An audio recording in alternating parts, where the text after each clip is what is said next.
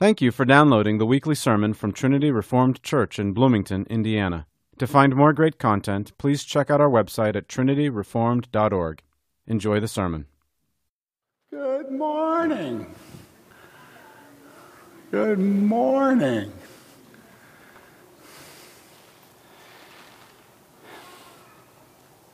Yesterday, Jody and Max and I met, and we're working on some things, and Jody said, by the way, why are you preaching how did you pick your subject for tomorrow? And I thought, that's a good question. First of all, the first Sunday of the new year, we usually choose something that is out of the norm.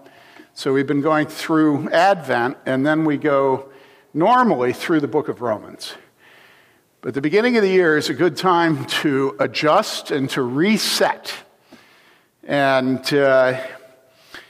that's one part of the answer. Another part of the answer is that while our family was together in northern Indiana, I spent a lot of time working, writing, and researching the people that have been supportive of Revoice in the PCA.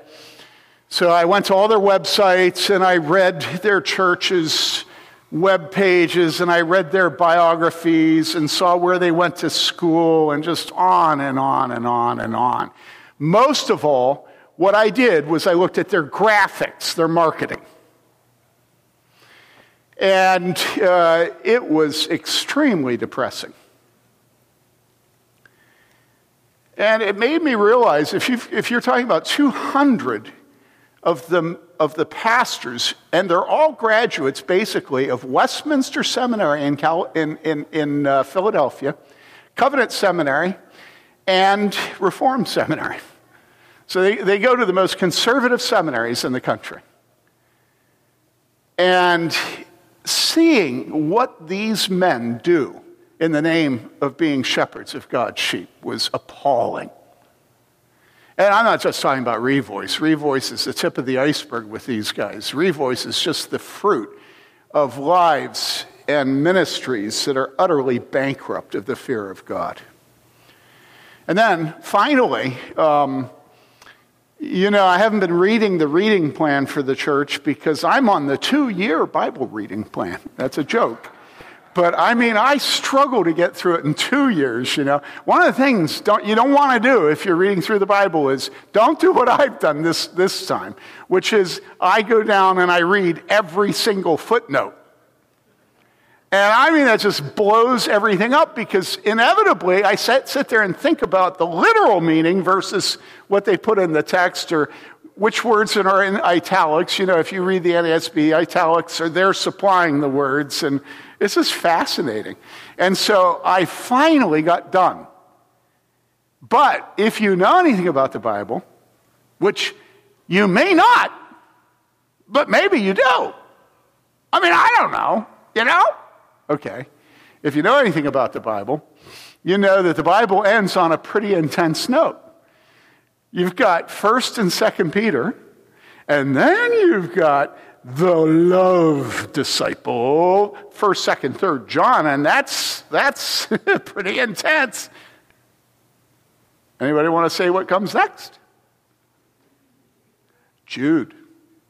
Jude intense? And then Revelation. Revelation intense. And I'm sitting there reading these letters, and then Revelation, and I'm thinking,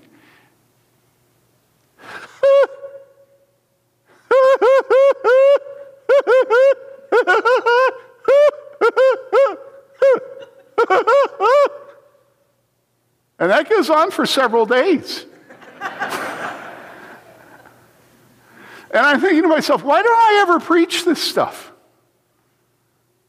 And so I'm going to preach it. And the final thing I want to say before beginning this sermon is that,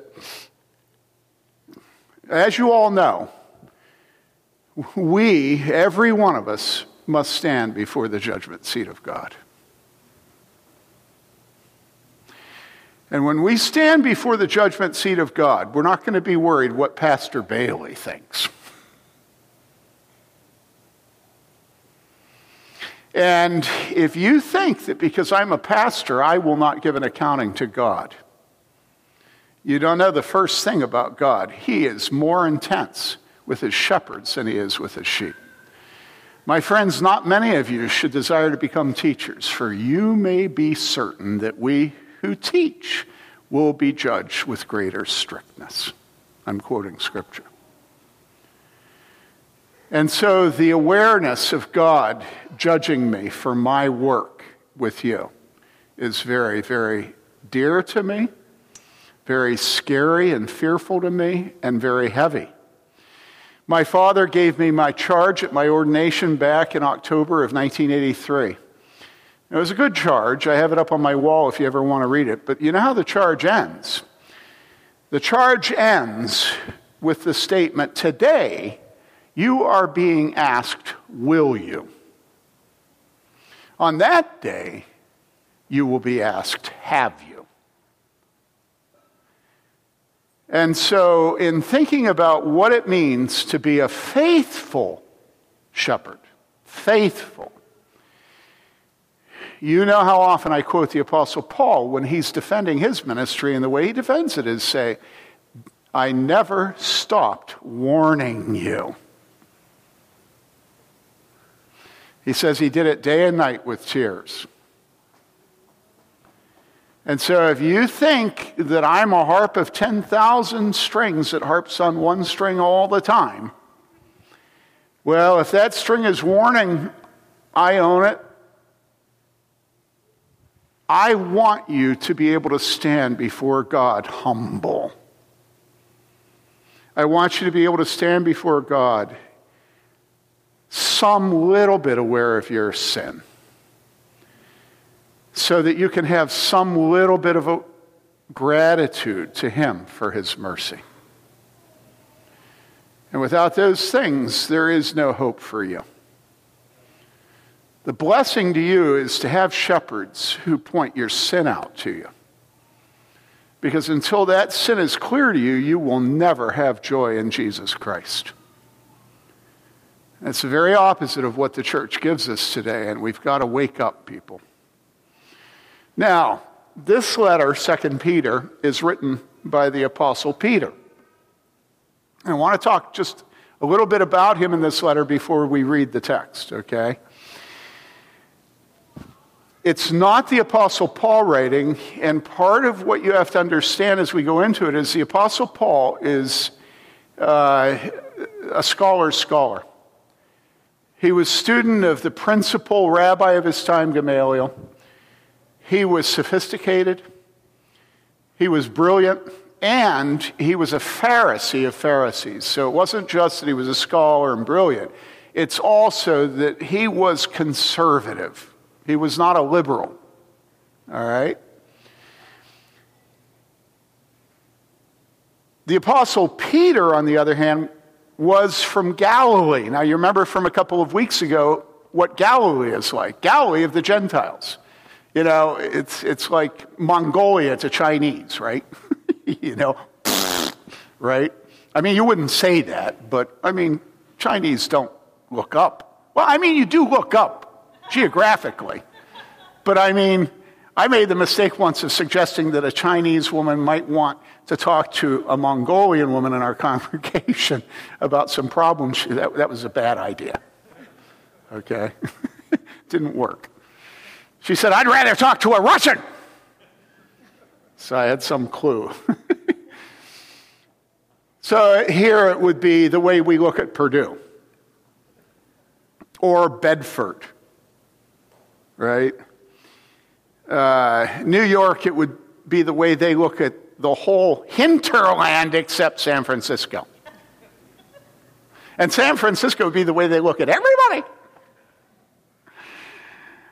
And so Galilee was a disgusting place. Galilee was the people that were dirty, okay? It was Galilee of the Gentiles, and when you said Gentiles to a Jew, it was not a compliment.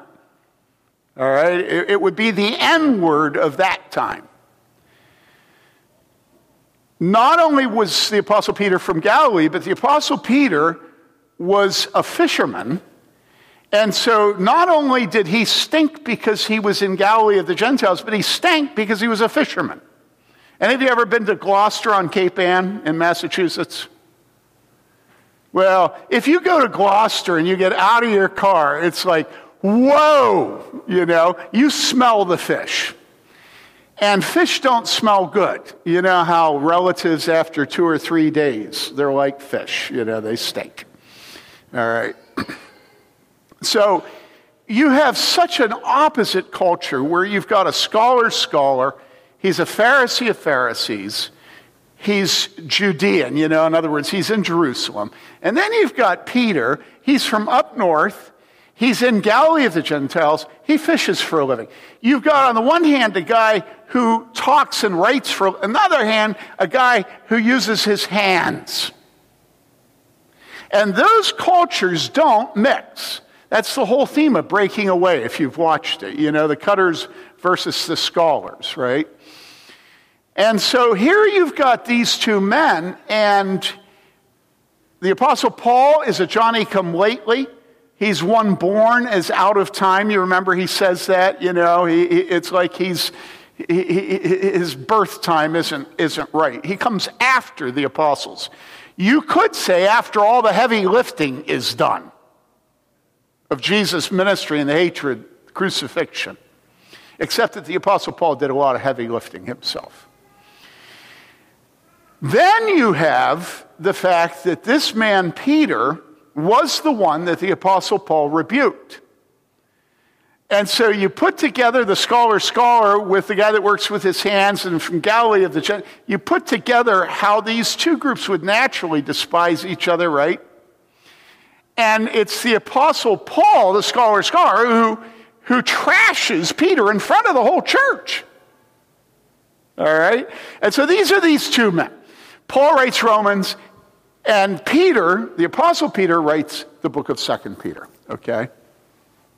Now, the book of 2 Peter bears a lot of resemblance to the book of Jude. Some of you men have memorized Jude. And if you read the two of them, they're very similar. So similar that a lot of people have thought that Jude was copied from 2 Peter, and other people that 2 Peter was copied from Jude. If you know anything about New Testament scholarship, you also know that when the scholars get going, one of the first things they say is Peter didn't write 2 Peter. Why? Well, because 2 Peter has sophisticated literary devices. And they say that Peter, the fisherman, was not capable of that. But all you have to do to think that one through is think what would happen if I wrote something and then allowed Josh to edit it. Come on, laugh. It would bear no resemblance to what I had written. Every sharp edge would be gone. It would be so.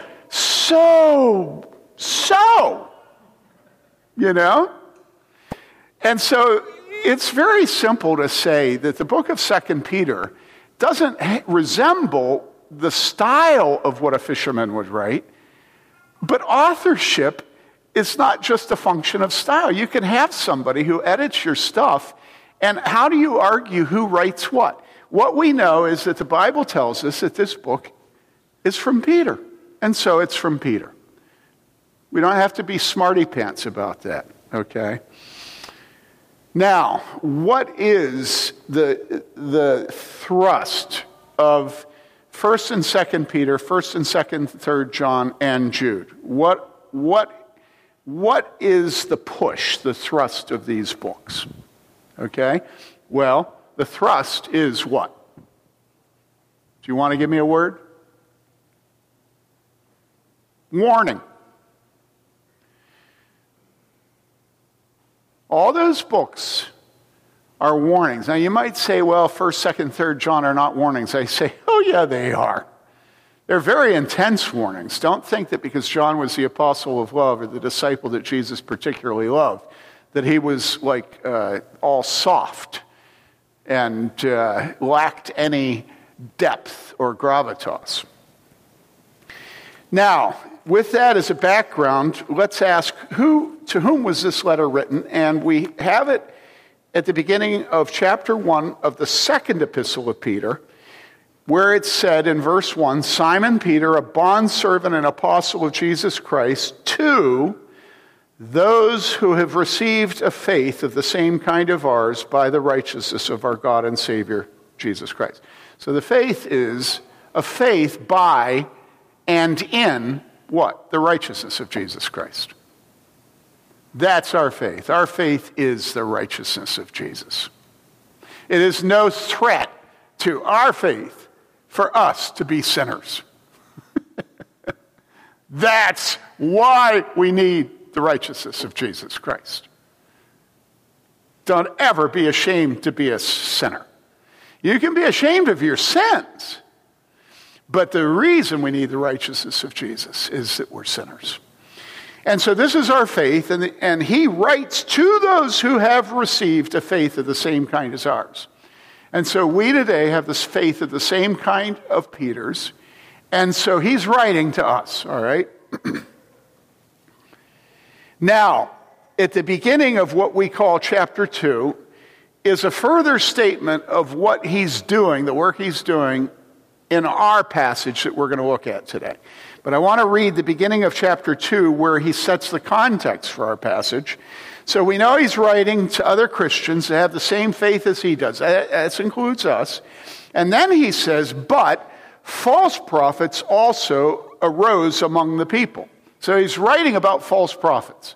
And he says, just as there will also be false teachers among you. So it's not just at his time he's concerned about false prophets, past tense, concerned about them having arisen. He's also talking to us about the false prophets who will arise among us. Just as there will also be false teachers among you, who will secretly introduce destructive heresies, even denying the master who bought them, bringing swift destruction upon themselves. Many will follow their sensuality, and because of them, the way of the truth will be maligned, and in their greed, they will exploit you with false words. Their judgment from long ago is not idle, and their destruction is not asleep. So we see that there have always been false prophets, false shepherds, false teachers, and there are many false teachers today. And God's people have always been warned against these men and women. Now you say women, and I say yes. In Revelation 2, we read the warning that Jesus gives and the rebuke he gives to the church at Thyatira. And he says this is Jesus speaking to that church. But I have this against you, that you tolerate the woman Jezebel, who calls herself a prophetess. And she teaches and leads my bondservants astray, so that they commit acts of immorality and eat things sacrificed to idols. So in the church of Thyatira was a woman who called herself a prophetess and who was encouraging, deceiving, misleading the people of God, the bondservants of Jesus Christ, into sexual immorality and into idolatry. And this is what Jesus says. He has it against this church for tolerating her, which means we are to be intolerant of false shepherds, whether they're men or women. All right? And then Jesus goes on and he says this. He says, I gave her time to repent, and she does not want to repent of her immorality. Behold, I will throw her on a bed of sickness, and those who commit adultery with her into great tribulation. Very interesting. He says, with her, into great tribulation. Unless they repent, very interesting, he says her, unless they repent of her deeds. And then listen to this. And I will kill her children with pestilence. People tell you that they know what Jesus is like.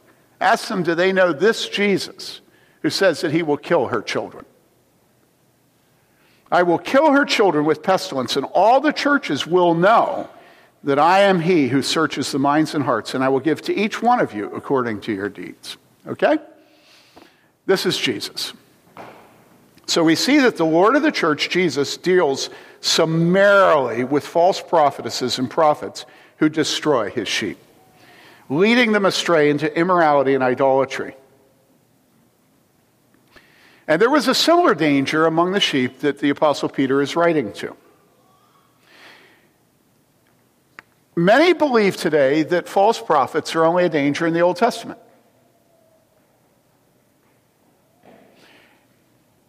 Many believe that false prophets are only a danger in the Old Testament and in the time of the early church. Which is another way of saying that many believe that false prophets are not a danger today. Very clearly, he says there will arise. The Apostle Peter is speaking to us. He's speaking about the future, and you say, oh no, he's speaking to the people that he's writing to, and he's telling them that he knows from among their own number men will arise, right? That's not what Calvin says. Calvin says this is for us today. He is telling us that this will be true of the church at all times. And how is it that we are so laissez-faire, that we are so calm and so cocksure of ourselves today that we don't need to be worried about false shepherds and false prophets and false teachers? How is it that the church today doesn't worry about that?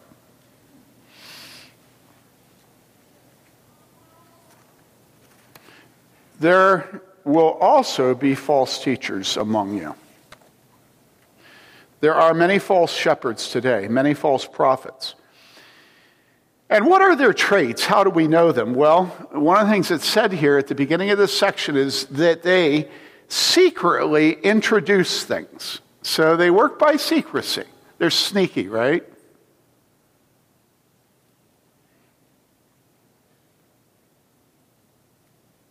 Their work is deception. And what did they introduce secretly? Well, it says that they introduce destructive heresies. False teaching that destroys.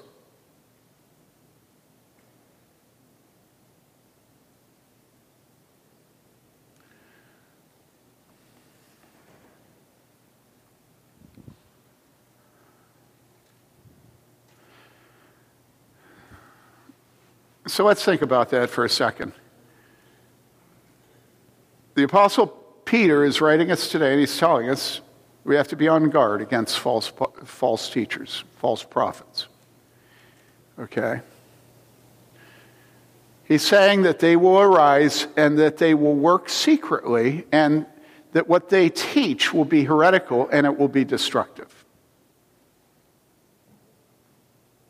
Now let me ask you,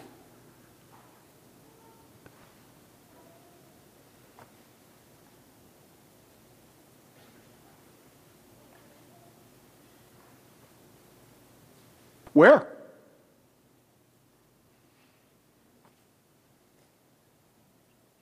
Where? You know, okay, I'm going to be facetious here. You know, it's so nice that none of your parents and brothers and sisters and their children are going to any church that has a false prophet. It'd be so awkward if your loved ones had a pastor who was a false prophet. Isn't it wonderful that we don't have anybody that we love in a church with a false prophet? Now, I said I'm being facetious. That means tongue-in-cheek. Burp, burp, burp, burp. And yet that's the way you think. You have learned to be sort of chilled about false prophets. Because it's all a matter of perspective. And you're in a church that takes Scripture seriously, but you understand that certain people can't handle taking Scripture seriously, and God will let them in too. You say, oh no, I wouldn't say anything so gauche as that. I would say that, you know, all roads lead to Rome. Or no, I'm sorry, all roads lead to heaven, including the road to Rome.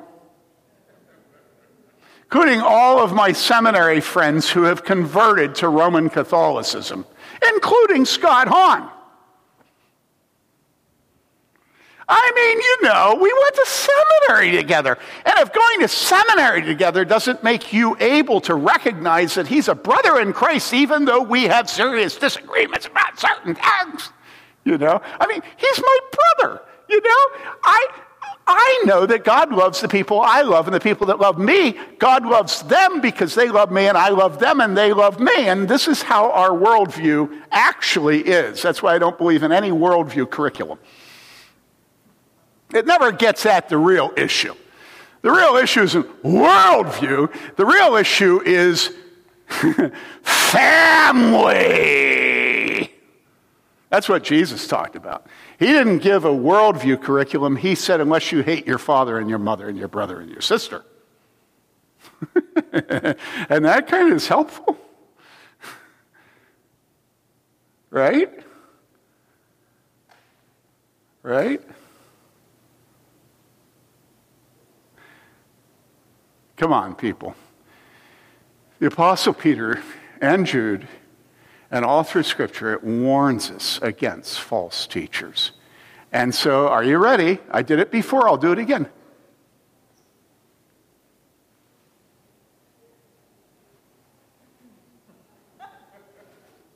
Where?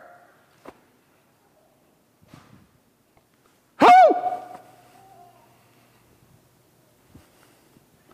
Isn't it amazing? Something warned so constantly about in Scripture, something that the Apostle Paul is so intensely careful to defend himself against being.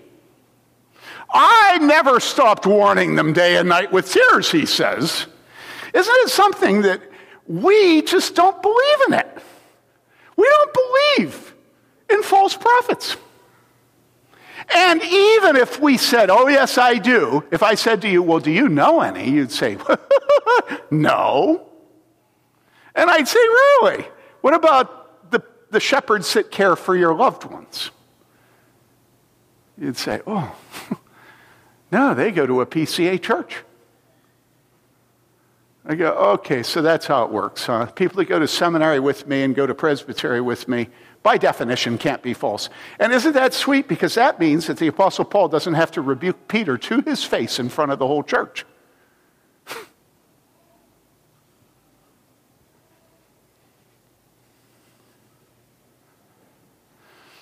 Do you know what really, really discourages me? What really discourages me is that I'm convinced of two things. Number one, I am convinced that the church today thinks that all it has to be concerned about is whether or not it's interpreting Scripture properly. And all it needs to know how to interpret Scripture properly is just read Don Carson's exegetical fallacies. And you become initiated into the scientific enterprise of exegesis and hermeneutics. Okay? And then you will avoid the errors that all those stupid allegorical interpreters back in the Middle Ages, which were dark. And so we are so sure that modern scholarship has inoculated us against false teachers. And that if we simply have a pastor who studied exegesis and hermeneutics and knows Greek and Hebrew, that, hey, we don't have to worry. He's not committing any of those stupid things that PhD from Canada tells us not to do. And so we really do believe that scholarship is what protects us from false doctrine. And I'm telling you, I love everybody. I love scholars. I read and read and read and read and read. I got my degree from Oliver Cromwell Seminary. That's a joke. It's Gordon Conwell. It's the same place that Tim Keller went. And I went to UW-Madison in history. Wanted to go to Berkeley, but... And scholars are not to be trusted. They're not to be trusted.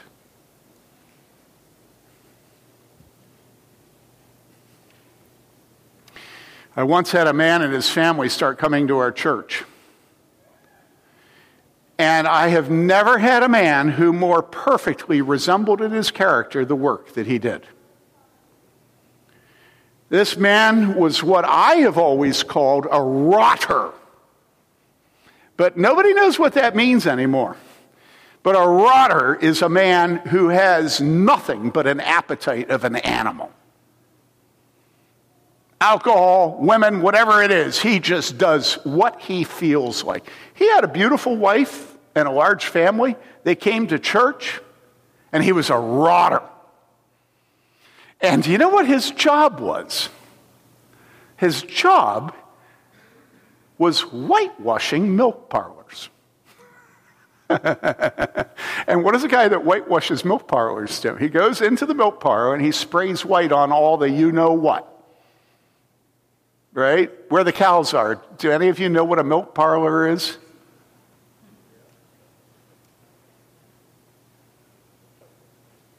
My goodness.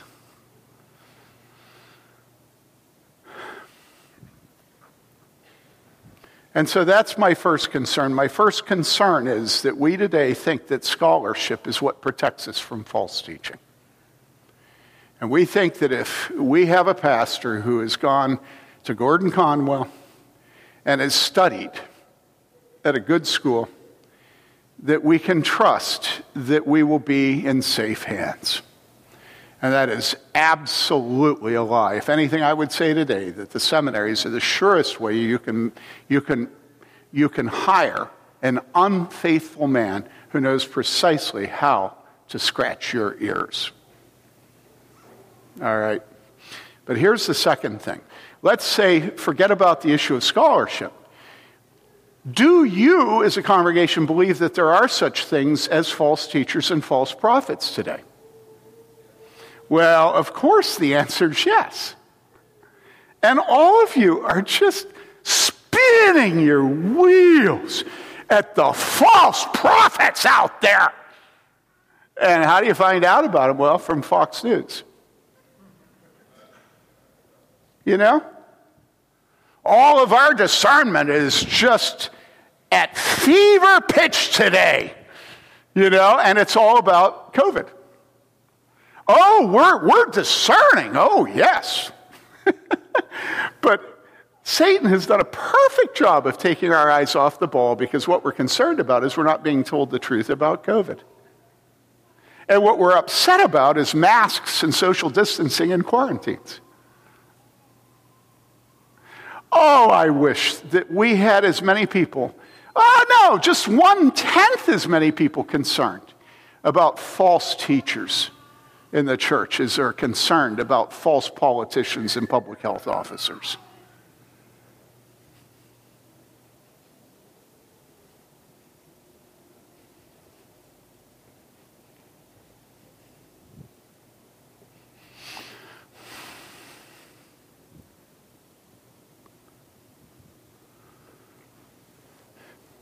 We have a friend, and he and the people that go to his church, he keeps saying, look, you people at Clearnote, he always calls us Clearnote. He doesn't realize we've changed our name 10 times since then.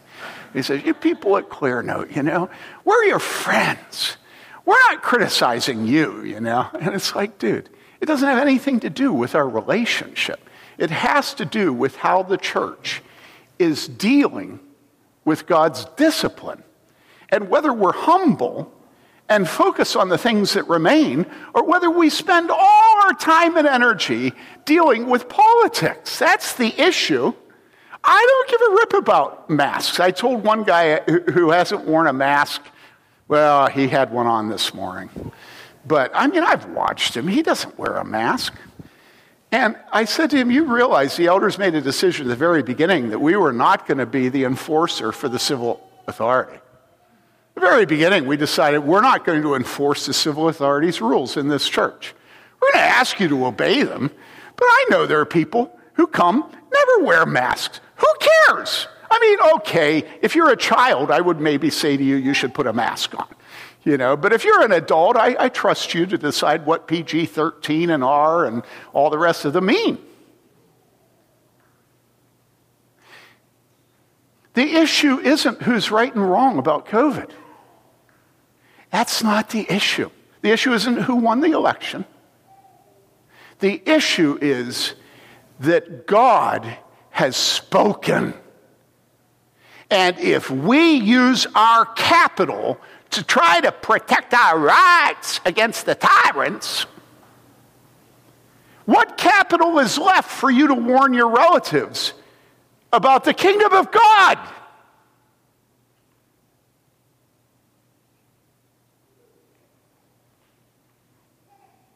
How much capital do you think you have with your relatives?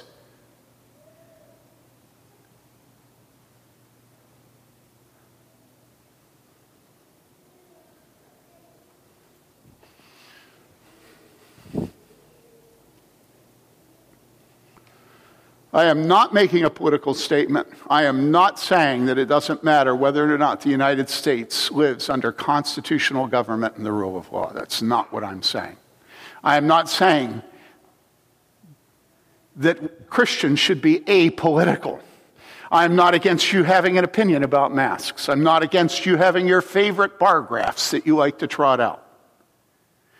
But unless the true weight of your discernment and of your witness is for the kingdom of God and against false doctrine, you are wasting your life.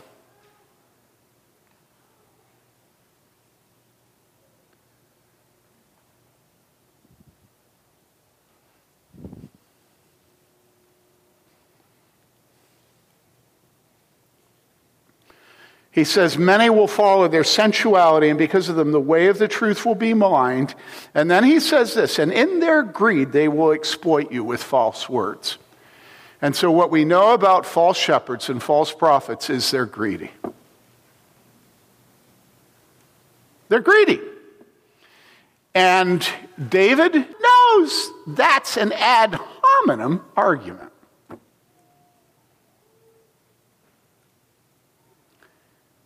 And this is how the Holy Spirit inspires the Apostle Peter to speak to us. He wants us to look to see if they're greedy. He wants us to be on guard. And he wants us to know that eternity hangs on this whole issue. So beginning with verse 17 of chapter 2 of 2 Peter, these are, and he's referring to the false prophets, these are springs without water and mists driven by a storm, for whom the black darkness has been reserved. For speaking out arrogant words of vanity, they entice by fleshly desires, by sensuality, those who barely escape from the ones who live in error, promising them freedom while they themselves are slaves of corruption. For by what a man is overcome, by this he is enslaved. For if, after they have escaped the defilements of the world, by the knowledge of the Lord and Savior Jesus Christ, they're again entangled in them and are overcome, the last state has become worse for them than the first. For it would be better for them not to have known the way of righteousness than, having known it, to turn away from the holy commandment handed on to them. It has happened to them according to the true proverb, and this is a quote from Proverbs, a dog returns to its own vomit, and a sow, after washing, returns to wallowing in the mire. This is the word of the Lord. This is the word of the Lord. Thanks be to God. Really? Really?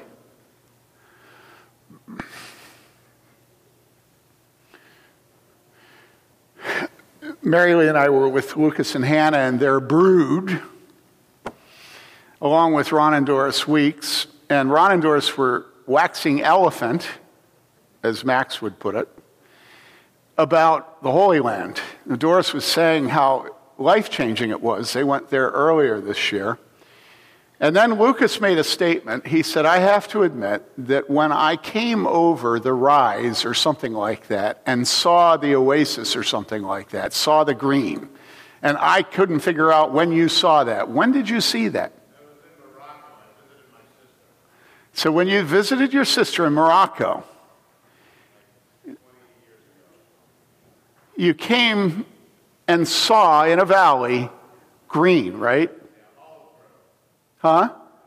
An olive grove, and you said it was what? It was astonishingly beautiful. We have a hard time understanding that because we live in a climate where we take water for granted.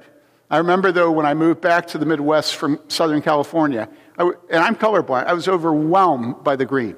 It just boggled my mind. In California, the only thing that's green is at the end of a hose. And here, it's everywhere.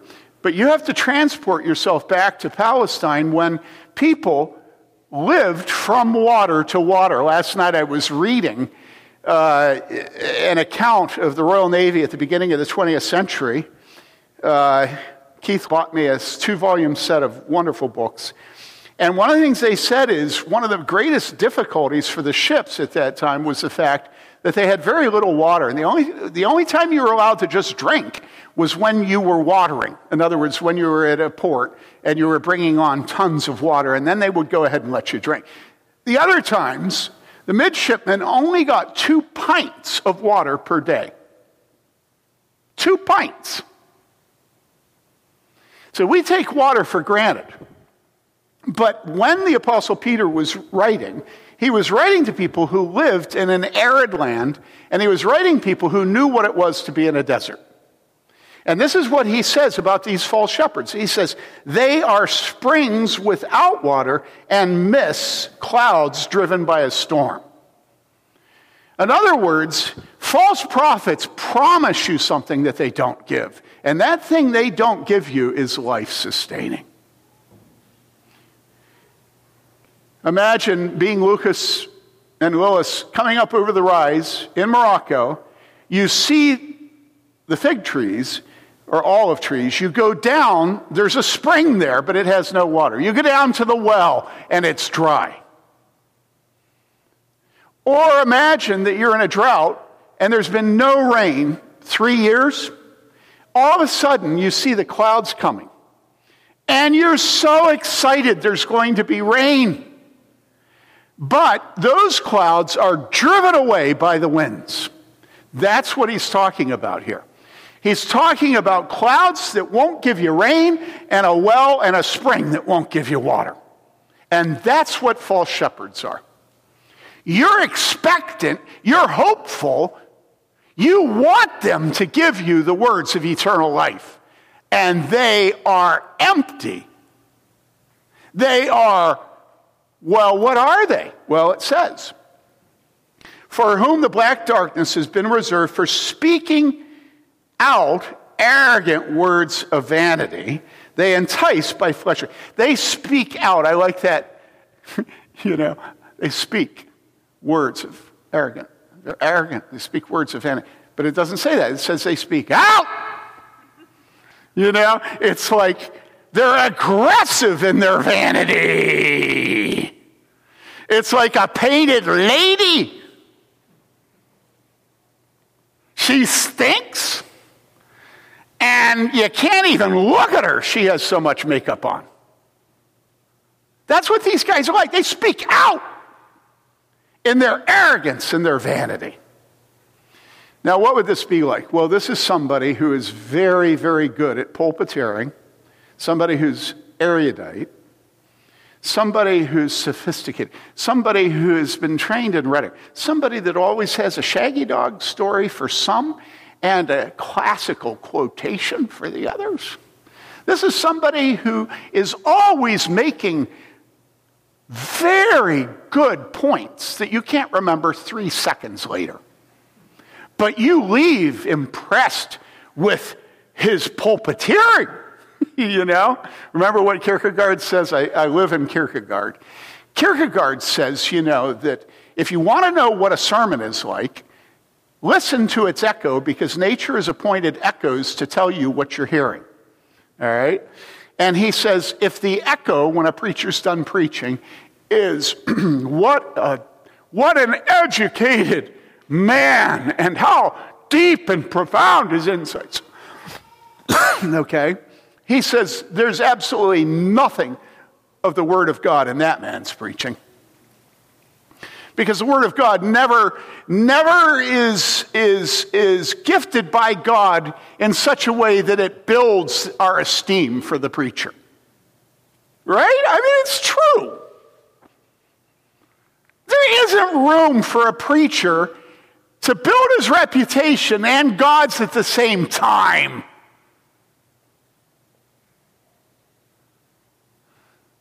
Okay, so that's the first one. He says, if you go and the echo from the preacher, and he's done preaching, the echo is, I'm a little bit disturbed by that man. And he seems to have something wrong with him. And I'm not sure what it is, but I think it's a disease. It may be a coronavirus, I'm not sure, right? And Kierkegaard says, then know that there is something of God in his preaching, but he fails from lack of faith. Okay, and then the third echo. He says, if the echo of the preacher when he gets done preaching is, away with the man, he is worthy of death. He says, know then that this is the preaching of Scripture, and this is the Word of God.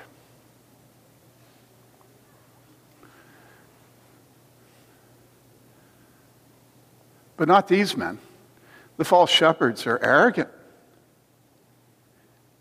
and vain. And so they have deep insights and the perfect illustration and the perfect degree and the perfect pedigree. And they've studied exegesis, they've studied hermeneutics, and it's just a whole ball of goodness. It's all there. He's the full package, right? And so his church is filled with people who can't believe that a search committee came up with the pastor they want. But sure enough, everybody loves him. The town fathers love him, the professors love him, the doctors love him, the lawyers love him, even the fishermen from Galilee. He just strokes everybody right where they itch. Arrogant and vain. Arrogant and vain. One of the things that's most depressing to me today is to be around other pastors, other elders, and to see how common it is that men who have the calling from God to proclaim sin and righteousness and judgment have no ability ever to admit they're wrong. How does that work? How do you convince people that they're wrong, which is of the essence of coming to the cross? And yet somehow yourself never be wrong. Or how is it that you convince other people they're sinners while never being a sinner yourself? How does that work? Because I want some of it. But unfortunately, I have this habit of living out loud. Come on, people. Do you really need a shepherd who's clean? Do you think it was clean to be around the Apostle Peter? I think people were backslapping him all the time. Shut up, Peter. You keep running your mouth. What is wrong with you? You know? I mean, come on. John. But have you ever read the Gospel of John? I mean, whatever Peter says immediately, John waits. And by the time the two of them have spoken, they've licked the platter clean. I mean, John is like, whoa, hair plastered straight back, fasten your safety belt. Have you ever read the Gospel of John? I mean, I actually read it. Listen.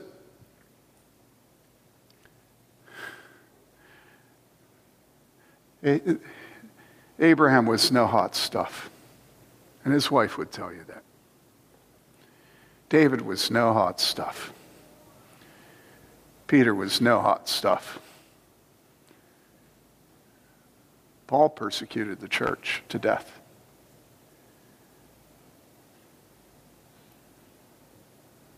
And yet false shepherds are arrogant. And they have no self-critical capacity, and you'll never catch them confessing any sin. How do sheep put themselves under a man like that unless the sheep themselves lack any self-critical capacity? And this is the reason why the mark of a false shepherd is he does not preach sin, he does not preach the law, and he does not preach repentance, and he does not preach the fear of God. And I ask you, are your loved ones and your relatives in churches like that?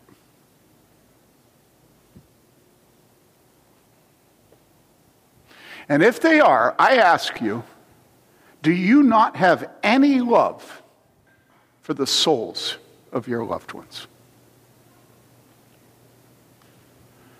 What, you're going to read the Apostle Peter warning you about these people, but then you're just going to keep the warning to yourself? How many of you have done that with COVID? I mean, you're willing to make everybody your enemy because of whichever position, there's no lack of enemies over COVID. I wish people could have heard what you said to me right after Adam died about how you and he were talking about people's attitudes towards COVID. Adam was, can I say it, just disgusted. And so it's not that we're unwilling to have enemies, but somehow our enemies that we're willing to have are on the basis of political commitments because we care more about our political commitments than we do the kingdom of God. That's the reason.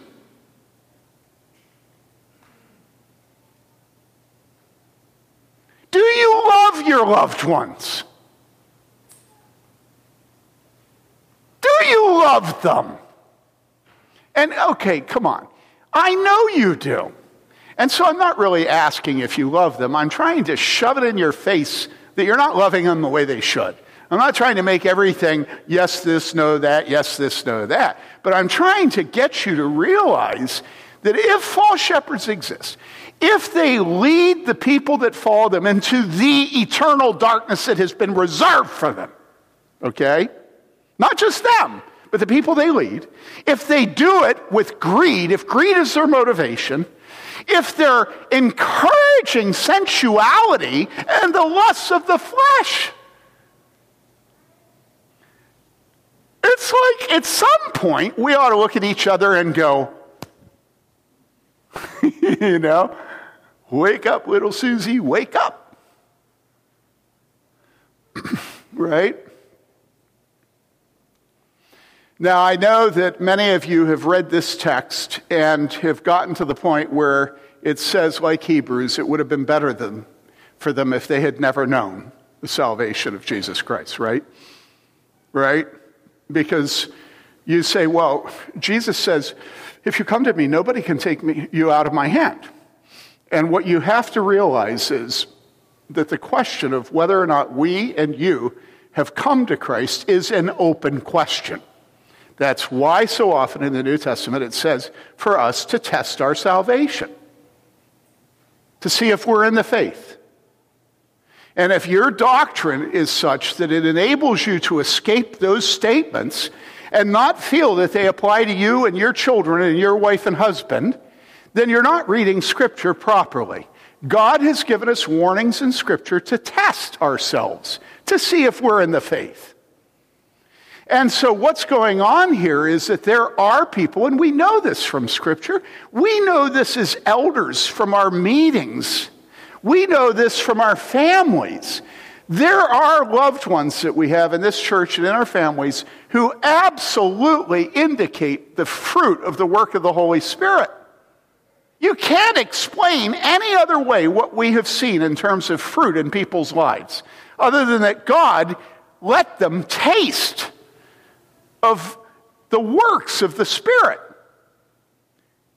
And yet that taste did not take. Okay? And you don't have to deny that there was indication of the work of the Holy Spirit in people's lives. But you have to take seriously, Jesus saying, that there were 4 kinds of soil. Only one of those 4 kinds of soil produced fruit. Our Savior's rule is by their fruit you shall know them. Okay?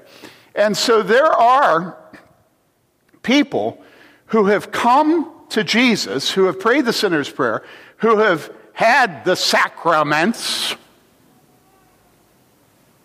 okay, who have been circumcised of the foreskin but not the heart. Remember what the Apostle Paul is teaching in Romans. Who have been baptized by water but not by the Spirit. Okay? Okay? And I'm not making a comment about infant or believer. Let's just deal with believer. And so what we have to realize is that these people are in desperate danger because of false shepherds. Because of what it says. You heard it. What it says is, for if after they have escaped the defilements of the world by the knowledge of the Lord and Savior Jesus Christ, after they have escaped the defilements of the world. After they have escaped the defilements of the world. Does that sound like a Christian? Okay? For if after they have escaped the defilements of the world by the knowledge of the Lord and Savior Jesus Christ, they are again entangled in them and are overcome, the last state has become worse for them than the first. And you say, well, how could they not be Christians if they have escaped the defilements of the world by the knowledge of the Lord and Savior Jesus Christ? And I say, well, that's what the text is telling you. They cannot be Christians. They cannot be regenerate. They cannot be saved. They can have escaped, but then be drawn back in. And you say, well, but no. Jesus says you can't take them out of his hands. I say, listen. You remember in John 3, he says, the wind blows where it lists. These are the secret things of God. We don't know. We don't know. Hypocrites are known only to God. What we do know is what? Think about it. What we do know is there is danger. There's danger. There's danger to people who talk about Jesus. There's danger to people who have been baptized. There's danger to people who are here in this church. There's danger to people who preach the gospel.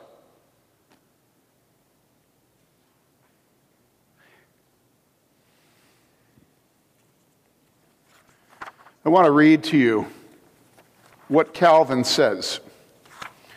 Well, okay, first, a couple of things. About the character of people who are false shepherds, I want you to know that it is their stock and trade to snooker you with sophisticated expressions and words so that you're left feeling sort of spiritual and feeling sort of guilty and not sure what you should do about it, but it must be deep because it sounds deep. You all with me? You all with me? I'm stupid enough that I don't get it, but other people seem to get it because they've got 1,000 likes. And so I'll go to bed hoping that tomorrow I wake up smarter. Maybe eat a little fish oil or calcium or whatever it is that helps your brain. Well, what helps your brain? I don't know. So going through all the men who are pastors and well-trained, who have signed the documents supporting Revoice, which is, shall we say, a work of sensuality in the church. I mean, if we can't say that, we might as well be deaf, dumb, and blind, right? So this guy is supporting the LGBTQ movement in the PCA that says they're oppressed minorities. Okay? As it turns out, this guy also has other things he's concerned about and is speaking about. And I'm reading, he wrote a book called White Evolution, okay?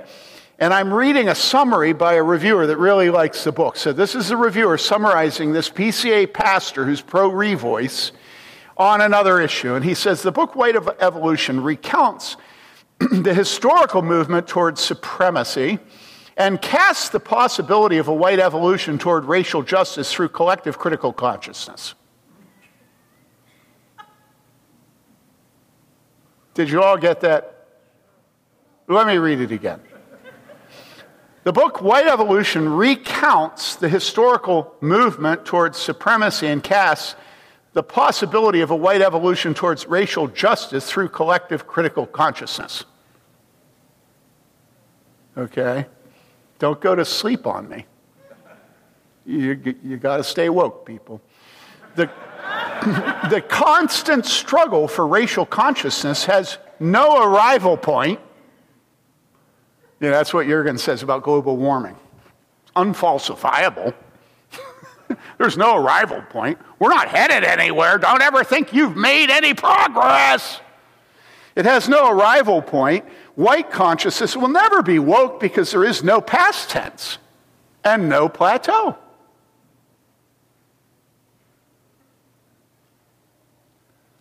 When privilege and supremacy are akin to a constantly evolving and insidious virus, whitefluenza, it's here. And the antidote is to outpace white evolution for supremacy with a white evolution for racial justice.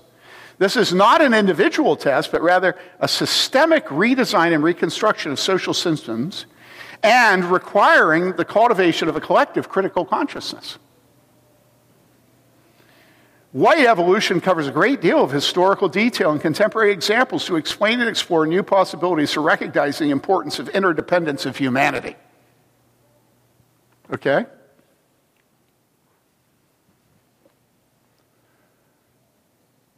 Listen, that is false prophecy. And it's not false prophecy because I'm white. It's false prophecy because it's gobbledygook. And it sounds so deep. And although you think you don't get it, you actually do. The emperor has no clothes. And this is the stuff that a lot of you people are reading and saying, oh, that's so stupid. But you don't get it. The issue is not that it's stupid. The issue is not that it's dividing the church today. The issue is these are false prophets. These are men who have had the darkness reserved for them and who are sucking Christians, all right, but not Christians, with them to go into the darkness, and that's what's at stake. Remember how I said at the beginning, where are these false prophets? Where are the false shepherds? Where are the false teachers? Well, not in Bloomington. You know, there aren't any false pastors in Bloomington. All right, then, let me ask you this. If there are no false pastors in Bloomington, false shepherds, why is it that none of your friends have any fear of God?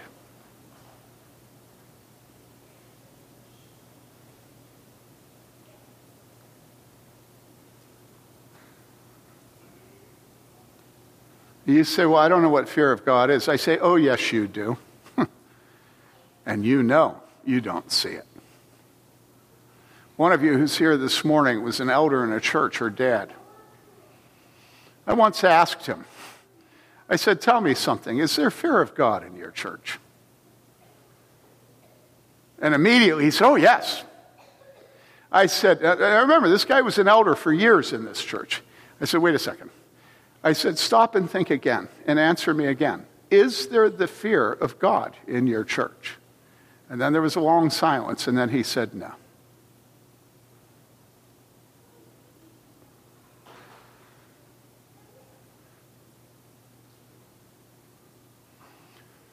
Listen, dear brothers and sisters. You know how the Bible says that he tasted Scripture and that it was sweet like honey. And where is Scripture at its sweetest? It's at its sweetest when it shows us our sin. Aren't you weary of being flattered? Aren't you weary of everybody being nice? Isn't it sweet to have Scripture name our sins and rip us open so that we can see ourselves in the sight of God? Why would you not want your children to grow up having that happen to them? Wouldn't you want that for your brothers and sisters and for your parents?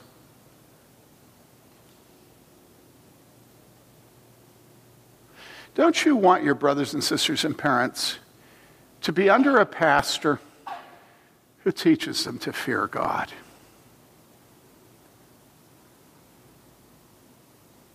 Are these light, trivial things we're talking about?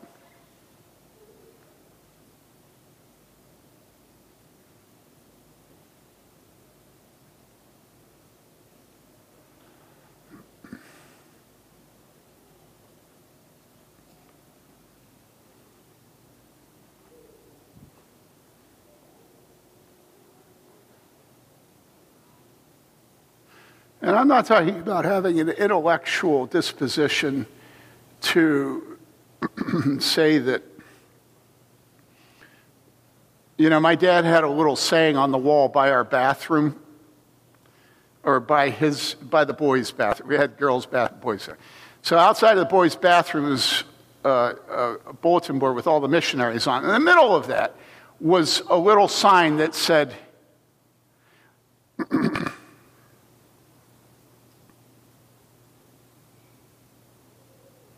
I got to get this right. I used to think I was right all the time, but then one time when I thought I was wrong, it turned out I was right.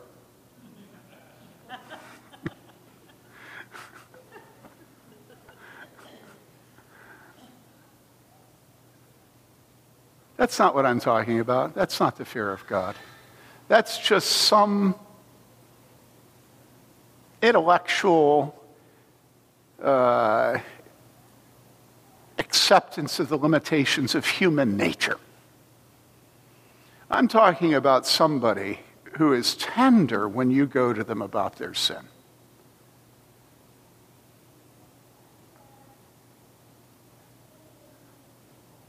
I'm talking about somebody who lives fully aware that they are not God. And so receives teaching like a little bird with the mouth back and open. Somebody who doesn't consider themselves superior to their pastor. And who doesn't have a fit if their pastor's wrong. Because he thinks, well, maybe next time he'll get it right.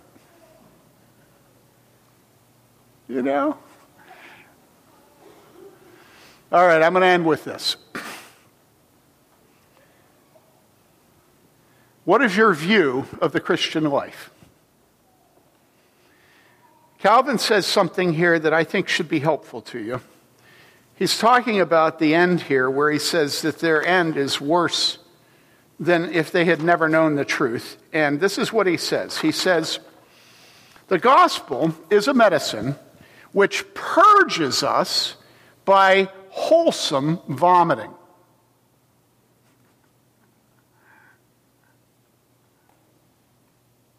The gospel is a medicine that purges us by wholesome vomiting. In other words, we become holy by vomiting.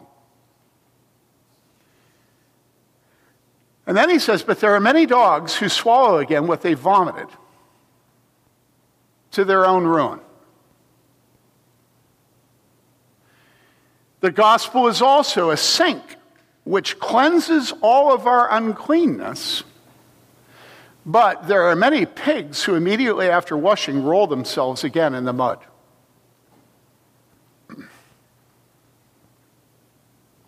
Thus, the godly are reminded to take heed to themselves unless they wish to be declared dogs or pigs. Listen, demystify, de-romanticize the Christian life. It is extremely difficult. And only those who grow in their dependence on the Holy Spirit make it to the end. There are many who have gone out from us And many of them, it was because they were not of us. And you know I'm quoting John. Do not take lightly the danger of flattery, the danger of being under pastors who will not rebuke you, under pastors who won't preach the law of God and call you to repentance. Don't take lightly the danger of your loved ones in churches like that. Don't think it doesn't matter who your shepherds are. Now, I know, you can all sit there and think, oh, well, he's telling you, you should come to his church, right? Okay?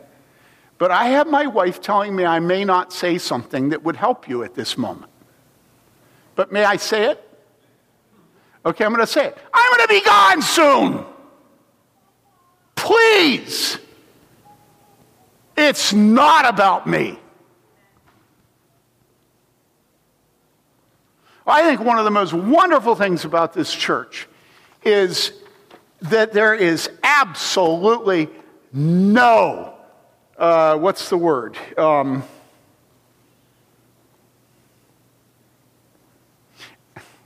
Admiration for Pastor Bailey. You tell yourself, how did he pull that one off? Seems like I'm made for admiration. After all, I'm tall. Listen, people, can we please pursue the kingdom of God? Can we please pursue the kingdom of God? And can that be a yoke that binds us to death?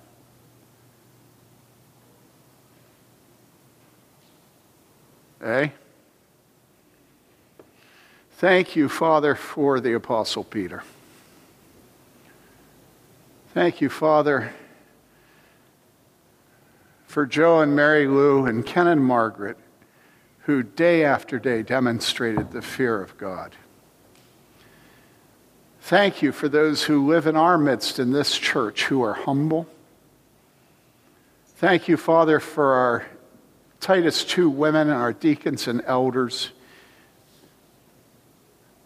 who love their shepherds who tell them the truth. Father, protect this church.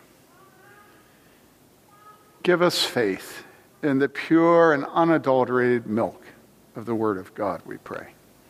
In Jesus' name, amen.